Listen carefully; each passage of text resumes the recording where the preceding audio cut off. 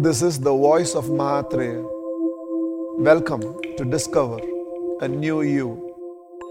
Wishing you most and more. Young mind that thinks being spiritually aligned means not enjoying life. And there is no truth to it. Because I can be absolutely spiritually aligned and I can still be absolutely happy. Some people by nature are introvertedly blissful. They may not be extrovertedly blissful. Just because somebody here does not know to laugh loud doesn't mean they don't enjoy a humor that is happening there. They just internally smile.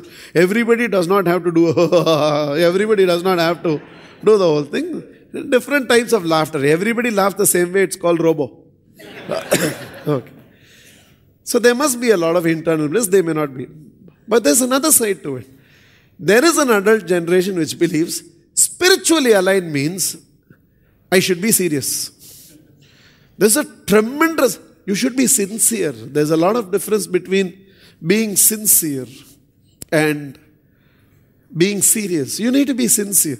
Traditionally, you'll have to understand, festivals has been given to you fundamentally by religion. If religion did not believe you should be celebrative, enthusiastic, then I don't think religion would have given. Dandiya is part of a religious manifestation. Diwali is part of a religious manifestation. Easter Sunday is part of a religious manifestation. So a lot of celebration that has been given part of the religion itself. So religion itself believed there must be celebration.